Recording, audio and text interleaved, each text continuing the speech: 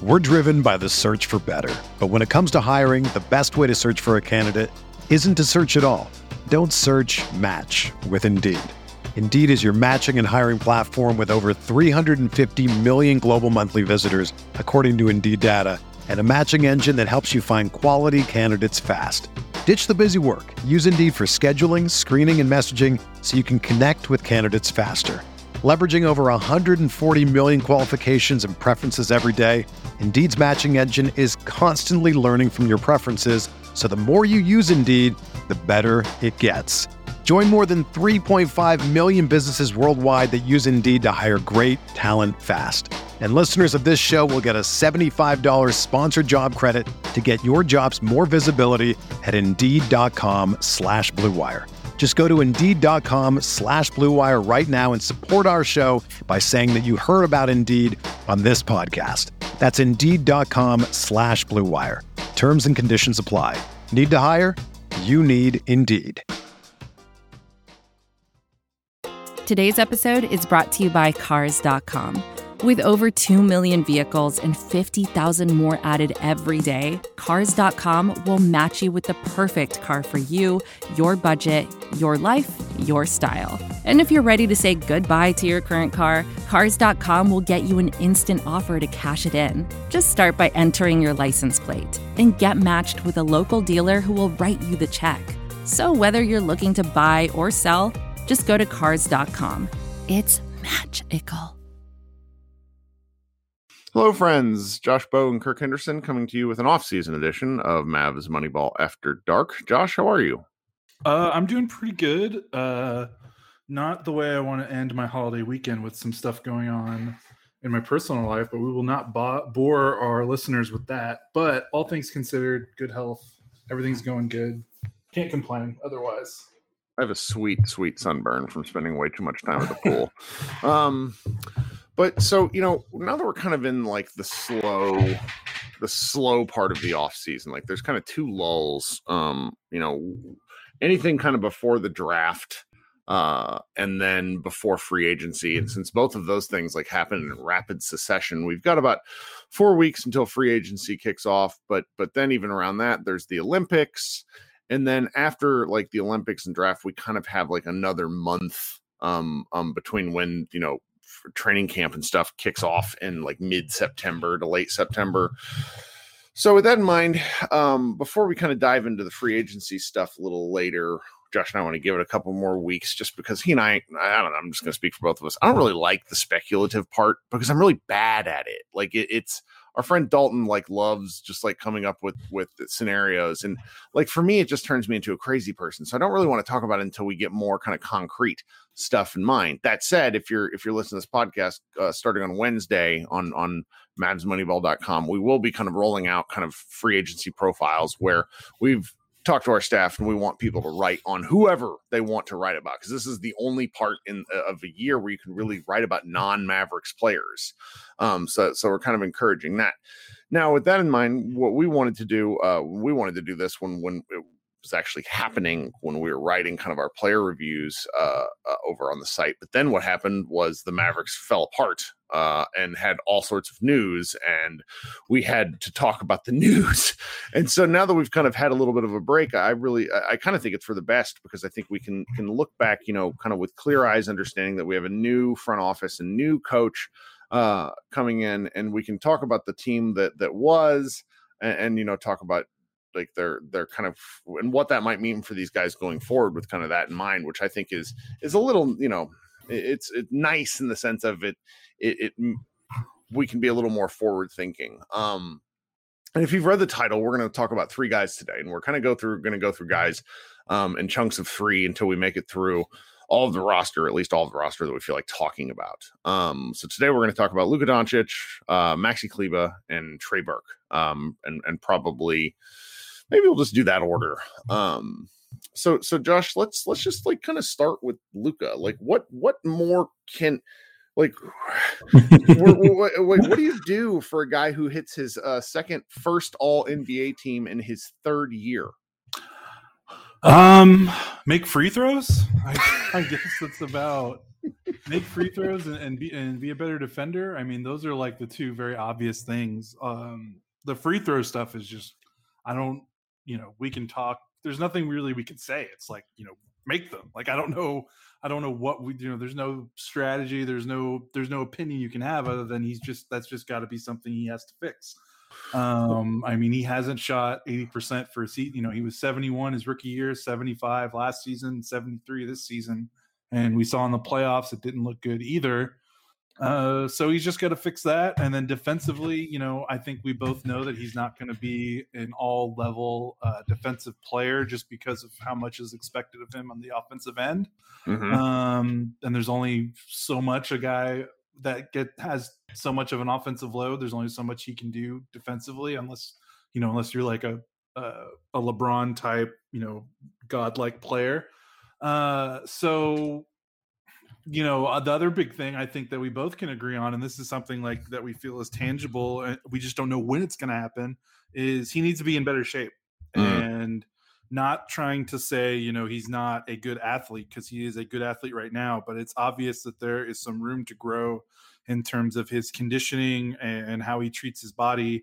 And before you get mad and run to the comments and talk about why we're hating on Luka, one of his favorite veteran teammates, JJ Barea, has said this like out loud into a public podcast that Luka doesn't take training as seriously as he should, because, when you've been as amazing at basketball as he's been at every stop of his life since he's basically been 13, the training part doesn't necessarily come into focus, because it's kind of like, well, I'm already great. What do I need to, obsessively work out every day for? Because I'm already all NBA and doing all this, and I dominate, and I won EuroLeague, and I won the MVP, like all this crazy stuff. So that part might not happen this offseason because of the Olympics, and he's still fairly young, but that light bulb will eventually click.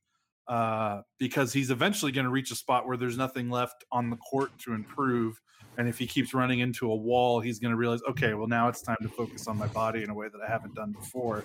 And I think, so we'll see when that happens, but that's definitely something he could work on.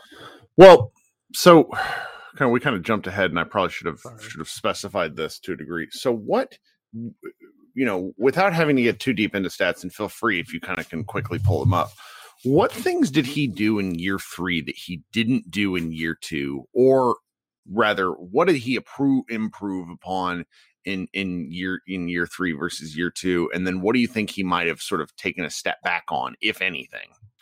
Well, I'm pulling up the numbers right now, but I can tell you off the top of my head, I mean, we both know this. His mid-range game was vastly improved. I mean, I think it's almost under-discussed about how absolutely ridiculous he was, where the mid-range, and this gets talked about, and people who listen to this podcast probably realize this, but the mid-range is the most sort of inefficient shot in basketball. The only players who really take them are the best players in basketball, your Kawhi Leonards, now your Luka Doncic's, and Dirk sort of broke our understanding of how the mid-range game works. And I think it was Jake Kemp who posted this at some point during the year, where it was like Luka just decided to become good at the most difficult area of basketball shots. And good is really an understatement. He was elite in the mid-range to the point to where it really sort of erased his lack of efficiency at the rim, because Dallas didn't have a rim roller for most of the year. It was just kind of wild. I mean, the mid-range stuff continues to blow my mind about how he went from being kind of not like a liability, but if he took a long jumper, it was a win. And now the shot is just so butter that I'm not sure how, like, he's become in his 3rd year as indefensible as anyone in the league. Yeah, I've got him loaded up now, and it's crazy. So last season, he was 20 of 57 from what NBA.com classifies as the mid-range area, which is basically outside of the paint, inside of the three-point line. So 20 of 57, 35.1%. This season, he was 89 of 183. So not only a dramatic increase in attempts and makes, but he was 48.6% shooting from mid-range. So just kind of like a crazy jump that is probably hard to quantify, across, historically. But I think another really important part of that improvement is not just the mid-range, but the shots in the paint outside of the restricted area. Last season, he was 41%. This season, or this past season, he was 50%. So he was really good around the basket, but not right at the basket. Like that was is that kind of like the 10-foot range, like a step inside the free throw line kind of area? Yeah, it's all of the paint that's not the restricted area. So outside of the restricted circle, but still in the paint. So yeah, all the right around the free throw, all his floaters, all around the free throw line, his little turnaround, hook shots off the glass that he would shoot, his up and unders, a lot of that kind of stuff. The floater game, especially, like that was it. When he would have a defender on his back in the pick and roll, the Chris Paul move, and he would kind of just keep that defender on his back, and then the big man would be in front of him guarding the rim, and then he would just hit that little one-handed push shot floater. That's where that 50% improvement came from. So that part was pretty. That's a pretty remarkable improvement, not just in volume alone. Good Lord, he shot 50. I know it was a shortened season, but he shot 57 mid-range shots in 2019, 2020. And to go from that to 183 last season and improve the efficiency by as much as he did is it's pretty clear that when he was in the gym last offseason, when he had the opportunities to be in the gym, that was the focus. It was obviously that was the focus because he wanted to be. I'm sure he wanted to be a 3-level scorer because that's what you have to do to be in the playoffs because good defenses are going to take away the rim. They're going to take away your threes. They're going to want you to shoot those shots. So that was probably a focus for him. Yeah. Yeah. And his 3-point percentage took I could be wrong on this, so I hope someone tells me if I'm wrong, but he went from shooting his rookie season 32.7% from three, 31.6% from three, up to an even 35% this last year. And I feel like a 3.4% increase with the kind of volume that he takes is a statistically significant number. He shot nearly 553s this season. And to go from where he was, where it's really, 3% over the course of 500 shots is something like it's either 9 or 15 more makes over the course of the season. So we're not talking like an insane number, but it's enough. Well, no, it really is. So it ends up being, just looking at the numbers, he had 192 makes in the regular season in this past season, and then 19 and 20 he had 171 makes. So it's the sort of thing to where the volume, he actually shot fewer volume per game, which was interesting to me. 8.9 in his second year and 8.3 in his third year, which I feel like 7 to 8 threes a game is about right for Luka. There was some concern at certain points of the year when he was shooting north of 10 shots a game that he was just getting lazy. And I think that those concerns were valid because, as we saw, going back to your kind of what he needs to improve upon, he is not in good enough shape and doesn't consistently bring the heat. The Mavericks had the 4th best record against playoff teams in the entire league. And yet I bet mirror image wise, the Mavericks had the worst record against sub 10 teams. I bet it's got to be one of the worst because they just lost to so many horrendous teams. And part of that is because Luka just doesn't bring it every game. But I'm thinking about that in relation to the shooting because he's going to be the offensive engine. And as we saw against the playoffs and the Clippers, when he really decides to care and brings it, he is a absolute hurricane. There's just nothing like him outside of maybe a young LeBron. Yeah, exactly. And I think we've seen his playoff line. I think he's, over the course of 2 playoff series, he's 32 points, 9 and 8 on really good shooting. And it's just really funny. Even going into the last playoffs, he was not a good 3-point shooter the first season in the playoffs, and that he kind of brought it. He just kind of rises to the moment. But talking about the 3-point percentage, I wanted to get back to that. He did make a big leap. I think something that's going to be really curious to see this season is he got that improvement basically for 2 months. Basically 20. No off season. Right. Yeah, 22 games is what really bolstered that 3-point per shooting. In February, he shot 43.5% from 3. In March, he shot 43.3% from 3. Every other month outside of that, he was 33 or lower. December, he was 9%. January he was 33, April he was 31, and May he was 29, or basically 30, 29.9. So I'm curious if he can be a little bit more sustainable with his shot, and I wonder if that kind of goes back to conditioning, because when he was shooting 9% in December, that's when he looked, physically he looked awful. Like, I think that was the worst we've seen him look physically since we've been following him playing professional basketball his whole life. And that goes back to, taking the training seriously. And I think that's that same month as when JJ Barea was on that podcast. So we'll see if that helps, if his conditioning helps with improve other parts of his game, like his jumper, and makes him more consistent throughout the year. And yeah, like you said, bringing it on the games that are not on TNT, playing Memphis on a Wednesday night, on the second night of a back-to-back, if he's playing, like, those are the games that you need them. Every game is important, as we've seen this past season. Like, they were able to manage to get to the 5th seed despite all that went wrong, because they kind of turned it on at the end. There's just, when you look at a season, even despite how long it is, like, you can look back and like 1 or 2 games can be the difference between being in the play-in tournament or, maybe even hosting home court. So you're right 100%. About he's got to bring it every game. Well, we could probably talk about Luka forever.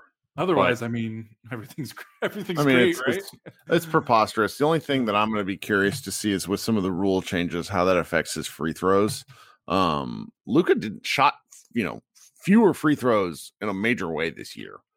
He didn't get as many calls, so I'm curious. Maybe the rule changes won't affect him as much. He really, I don't understand how he's called.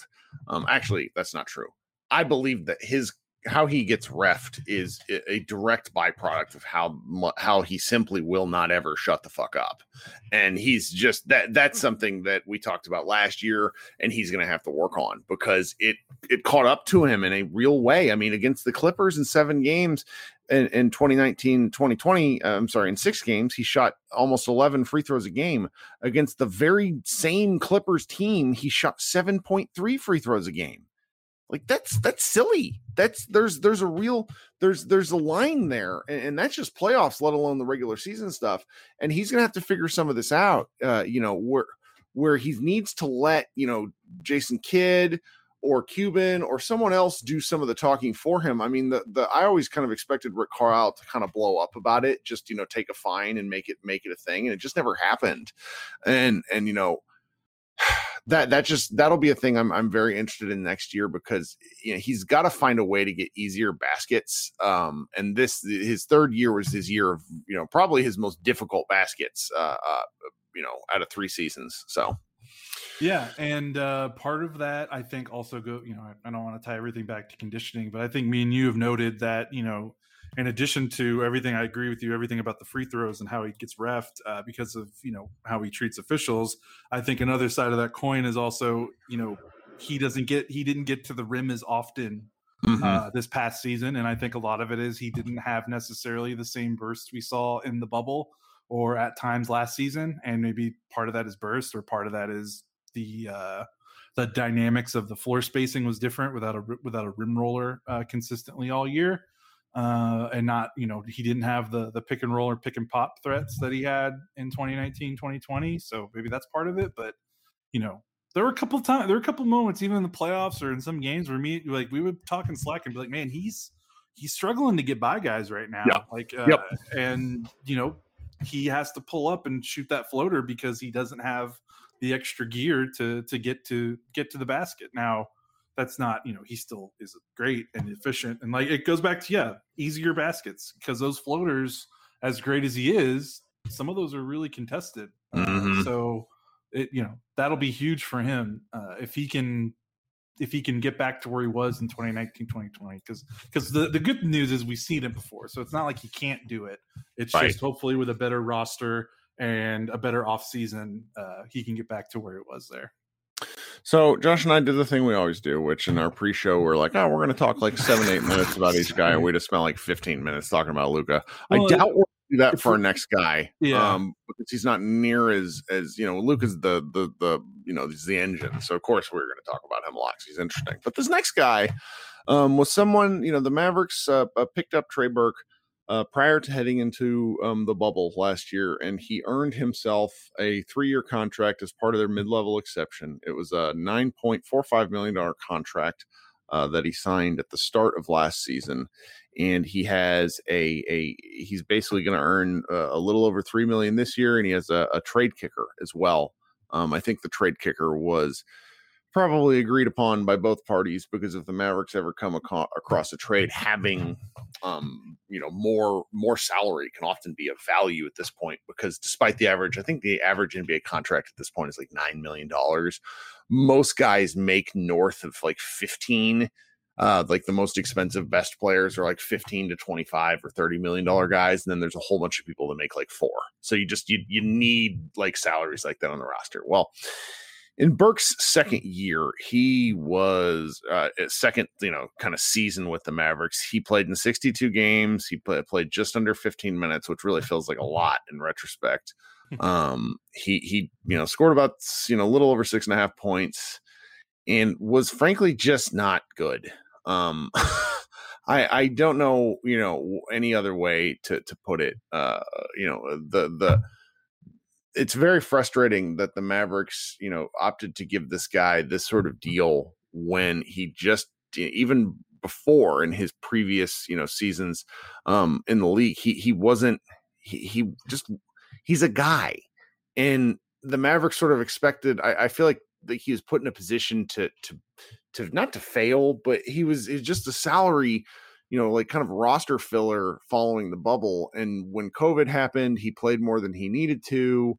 And then he, was kind of in and out of the rotation at best. He's a single skill guy when it comes to scoring. And if he's not scoring, he doesn't really bring much to the team. Yeah. His assists and turnover numbers are hilarious.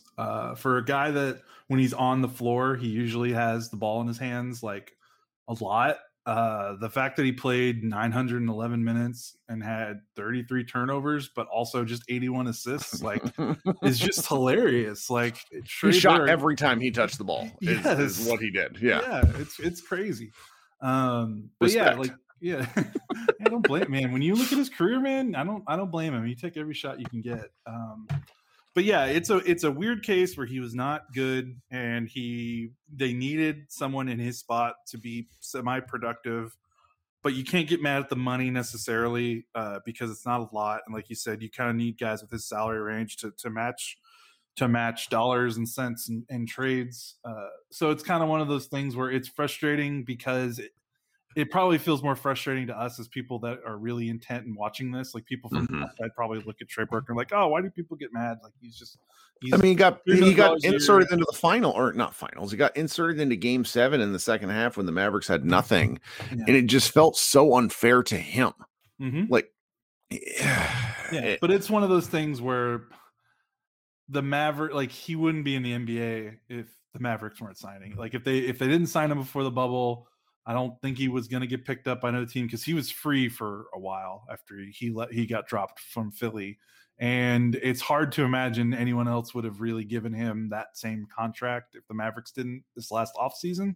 So it's kind of one of those things where you hope the Mavericks can spin him into gold because we've seen that before. We've seen it with him. He did it in the bubble. So, and you look at his skill set and you think about what Rick Carlisle values in a guard, and you're like, all right, maybe. And it just didn't, it worked last season and it just didn't work this season. And that's kind of how it goes when you got these end of the roster guys. It probably feels more frustrating to us and the Mavericks fans because he's a familiar face and not someone that, like I said, not someone that you think would be a mainstay in the league if it weren't for the Mavericks giving him second and third chances. Yeah, he's just kind of the poster child of the fact that the Mavericks free agency, foibles the last several years result in them only being able to sign small single skill guards. Yes. Or like single skill players, really is kind of what it comes down to. But, he'll be back with the team next year, barring some weird offseason trade. And, he's not a terrible guy to have as a 10th man. The problem is when they've had to bump him up the rotation to anything more than that. And you just see kind of just the limitations of his game. So that's kind of what it is with Trey Burke. The last guy we're going to talk about is just such a lightning rod. Maxi Kleber is playing with the Mavericks yet again. I think he's been with the Mavericks his entire career, which is how many? I should have had him pulled up on basketball. Four seasons. He just completed his 4th season. 4th season. He's going to be 31 at some point, or 30. I can't even remember how old he is, but he's this 6'10" power forward who is made his kind of bones in the NBA as a strong defender who developed a 3-point shot. And this last season, he was, in the season prior, 2019-2020, he was an absolute Iron Man. He played 74 of 75 games in the 2019-20 season. And I think, the fast turnaround, paired with COVID, paired with, just sort of the fact that the Mavericks have played him a lot of minutes. The 25 a game, he's basically averaging just over 25 a game the last 2 seasons, which for an an older undrafted free agent there's a reason he wasn't ever drafted to begin with. I mean, the Mavericks have really maximized what they've been able to do with Maxi Kleber, and he got hurt this year and his Achilles is just something that you don't bounce back from if it's sore. It's a management injury. And once his Achilles went, he really became a fairly pedestrian player, despite the Mavericks using him to do things that were just big asks of him. And he never really played poorly. It's just he was asked to do a lot, and in the end, he wasn't really capable of doing as much as the Mavericks asked for. Would you think that's fair? I think that's fair, but I would also say he's played poorly in the playoffs. 2 years in a row. Yeah. And this past year, the Achilles, and he's had COVID, so we can maybe give him a pass. But the year before, he was healthy, and he gave them, almost nothing. I know he guarded Kawhi, but I'm tired of giving pats on the back for him guarding Kawhi, when Kawhi averages like 38 points a game on 55% shooting on him. So, congratulations, you guarded Kawhi, and you've lost in the playoffs, 2 straight years, and he's gone absolutely ape S on you. Yeah. So, I mean, that's harsh because, like you said, it's not – he shouldn't be guarding. I mean, at least this year he hit his threes in the playoffs. Because if you go back to the previous season, he was in the bubble, he was 5 of 26 against the Clippers. This year he was 8 of 20 in 7. But the problem is he was 8 of 20 over 7 games. So there's no real value in being a sharpshooter if you don't take things at volume. Yeah, I mean, he averaged 2.9 shots 3-point shots per game in the playoffs. He averaged 4 shots total. He consider he was playing like north of 26 minutes a night. That's like his shooting and spacing didn't mean anything because he was basically not taking any shots. And like, it's really nice if you're making 40% of your threes, but if you're only shooting a couple times a game, the defense does not care. Like they're not concerned about that. The thing that really concerned me this season, despite his career year from 3, is his two stats. His 2-point attempts decreased dramatically. He averaged 2.6 2-point attempts per game last season.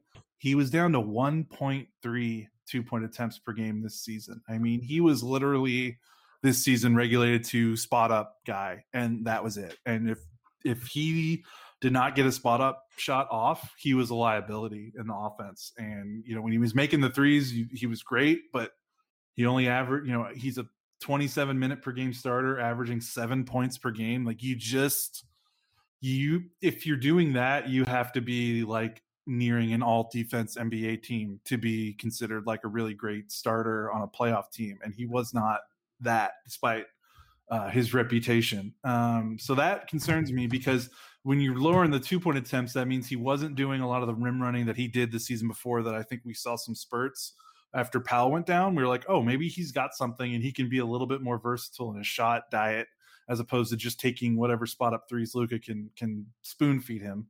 That kind of went away. And then the big one to me is his block rate went down again. Career low 2.4% block rate. Season before was 3.8. 2018, 2019, it was 4.4.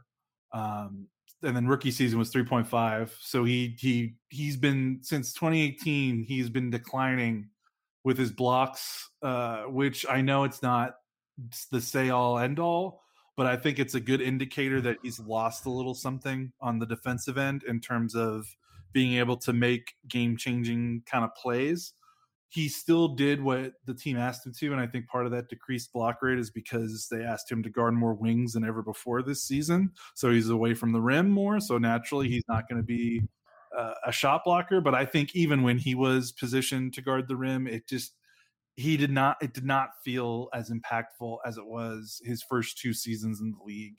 And I really feel like part of it could be COVID, part of it could be the Achilles, but for whatever reason, just his defense has not, from the rookie and sophomore seasons where we really thought he could be like a top 20, 25 defender in the league. These last 2 seasons, I feel like have just been really tremendously disappointing. And I don't see his defense being at a level that can overcompensate for the fact that he is a very one-dimensional offensive player. He was the game that kind of comes to mind last season was how well he was able to sort of contain Zion Williamson, who I know became a different player last year, but Zion was still a force of nature his rookie year when he was playing. And Maxi, if not, like, stonewall's not really fair, but basically held the tide, and he could not do that this year. It's sort of unfair because I feel like if he was the 4th big in the rotation instead of like essentially the 2nd, he would be an ideal player. But as usual with the rest of the Maverick rotation, he's asked to do a lot over time, and not inevitably, but they put him in a position to not succeed just often enough to where it caught up with him. It's sort of how I feel. Yeah, and I don't think it's a surprise that the 2 seasons we've seen him decline defensively are the 2 seasons he's played by far the most basketball. His rookie year, he was, that fun, springy, unknown guy who's playing about 17 minutes off the bench. The year before that, the 2018-2019 year, he was back up to DeAndre Jordan playing 20 minutes, and I'm sure with the DeAndre Jordan goggles, we were like, oh my God, look at this guy, because DeAndre wasn't, he had the stone feet and just did not guard the rim. And then, Maxi would come off the bench and he'd be flying around, chasing guys at the 3-point line, blocking shots at the rim, and he probably looked like a revelation. And then these last 2 seasons, he's been a big, he's either been, he started 21 games out of 74 last season, so not a full-time starter, but 25 minutes a game, 27 minutes a game. He's been counted on to be like a top 6 guy in the rotation, I would say, top 6 or 7. And ideally, you'd probably like him to be, your backup big. And I think maybe with less minutes, he could be more productive. But we'll see. I think he's. We'll talk about this probably with other guys, but when you look at the Mavericks starting lineup, he's one spot where you go, okay, they really need to get an upgrade. Not to say Maxi doesn't deserve to be on the team, right? But just push him down a rung on the rotation. So I think we're both in alignment there. But yeah, I think kind of a rough season for him, despite some of the career high shooting numbers. It was like it started off very well and then was just a season of attrition, despite how his shooting worked. And the Achilles thing, maybe he'll look better next year with an Achilles, but I can't shake the fact that if you're on the wrong side of 30 as an undrafted guy, there's only so much juice that you have. And I think that, us who are Mavs fans, we've really kind of misunderstood the fact that Dirk was a supreme level athlete who played well into his late 30s. And then you watch a guy like Chris Paul and blah, blah, blah. And these guys are outliers. They're not the norm. They are the exception. That's also why they get paid $35 million a year. Correct. And it's why they get drafted so high. And it's like, the Mavericks finding diamond in the roughs, like both Maxi and Dorian Finney-Smith, who we'll get to in a later episode, is to be credited. But it is also just at a certain point, it's just not fair to these guys to assume that, this is who they're going to be. They're going to keep projecting upwards. And our fans really like to do that. But, if at his salary, he's going to be making just under $9 million. It might be the wise thing for him to go ahead and figure something else. The Mavericks might need to figure something else out with him. This new front office has a lot of options. Wouldn't shock me if two of the three guys we talked about tonight aren't on the roster next year. Yeah, and when you have the results they've had in the last two playoffs, you haven't won a first-round series in 10 years. That's normal. Change is normal. When you get the results that you get, it is not crazy to have things change both on the floor and in the back office. I think a lot of the shock and the alarmist nature of what's happened lately, I think, is because the Mavericks just have this inertia where nothing changes. So this is normal. Like normal NBA teams go through ups and downs, and when it's down, it's like, hey, we got to figure something else out. We got to do something different. So it's not a knock against these guys individually. It's just, hey, these are the results, and they got to get better. Yes. Well, all right. So as usual, you and I enjoy talking to one another. So we made what was supposed to be a 20 to 25 minute episode, a 30+ minute episode. That's great. I don't think anybody will care because it's the off season and we're all kind of starving for content. With that in mind, probably what will happen is I'm going to host a locker room tomorrow night, I think. And then, Josh and I might reconvene a little later in the week for another episode. This has been fun though, Josh. We're going to talk about, who did I say we were going to talk about? Probably coming up later in the week, we're going to chat about Porzingis, Powell, and then rookie Josh Green. And that's if be thinking about that, guys. Anything you want to point out to me about their seasons? Lord knows, y'all Josh Green believers are a incredibly special crowd. I appreciate the passion and the insanity that comes with rooting for a second-year player who didn't play that much. But yeah, Josh, you got anything else before we get out of here? No, I've talked enough. Let's go. All right, guys, this has been Kirk Henderson and Josh Bowe with Mavs and Moneyball After Dark. Be sure to keep coming to the site and subscribe, rate, review, all that great stuff. It's been very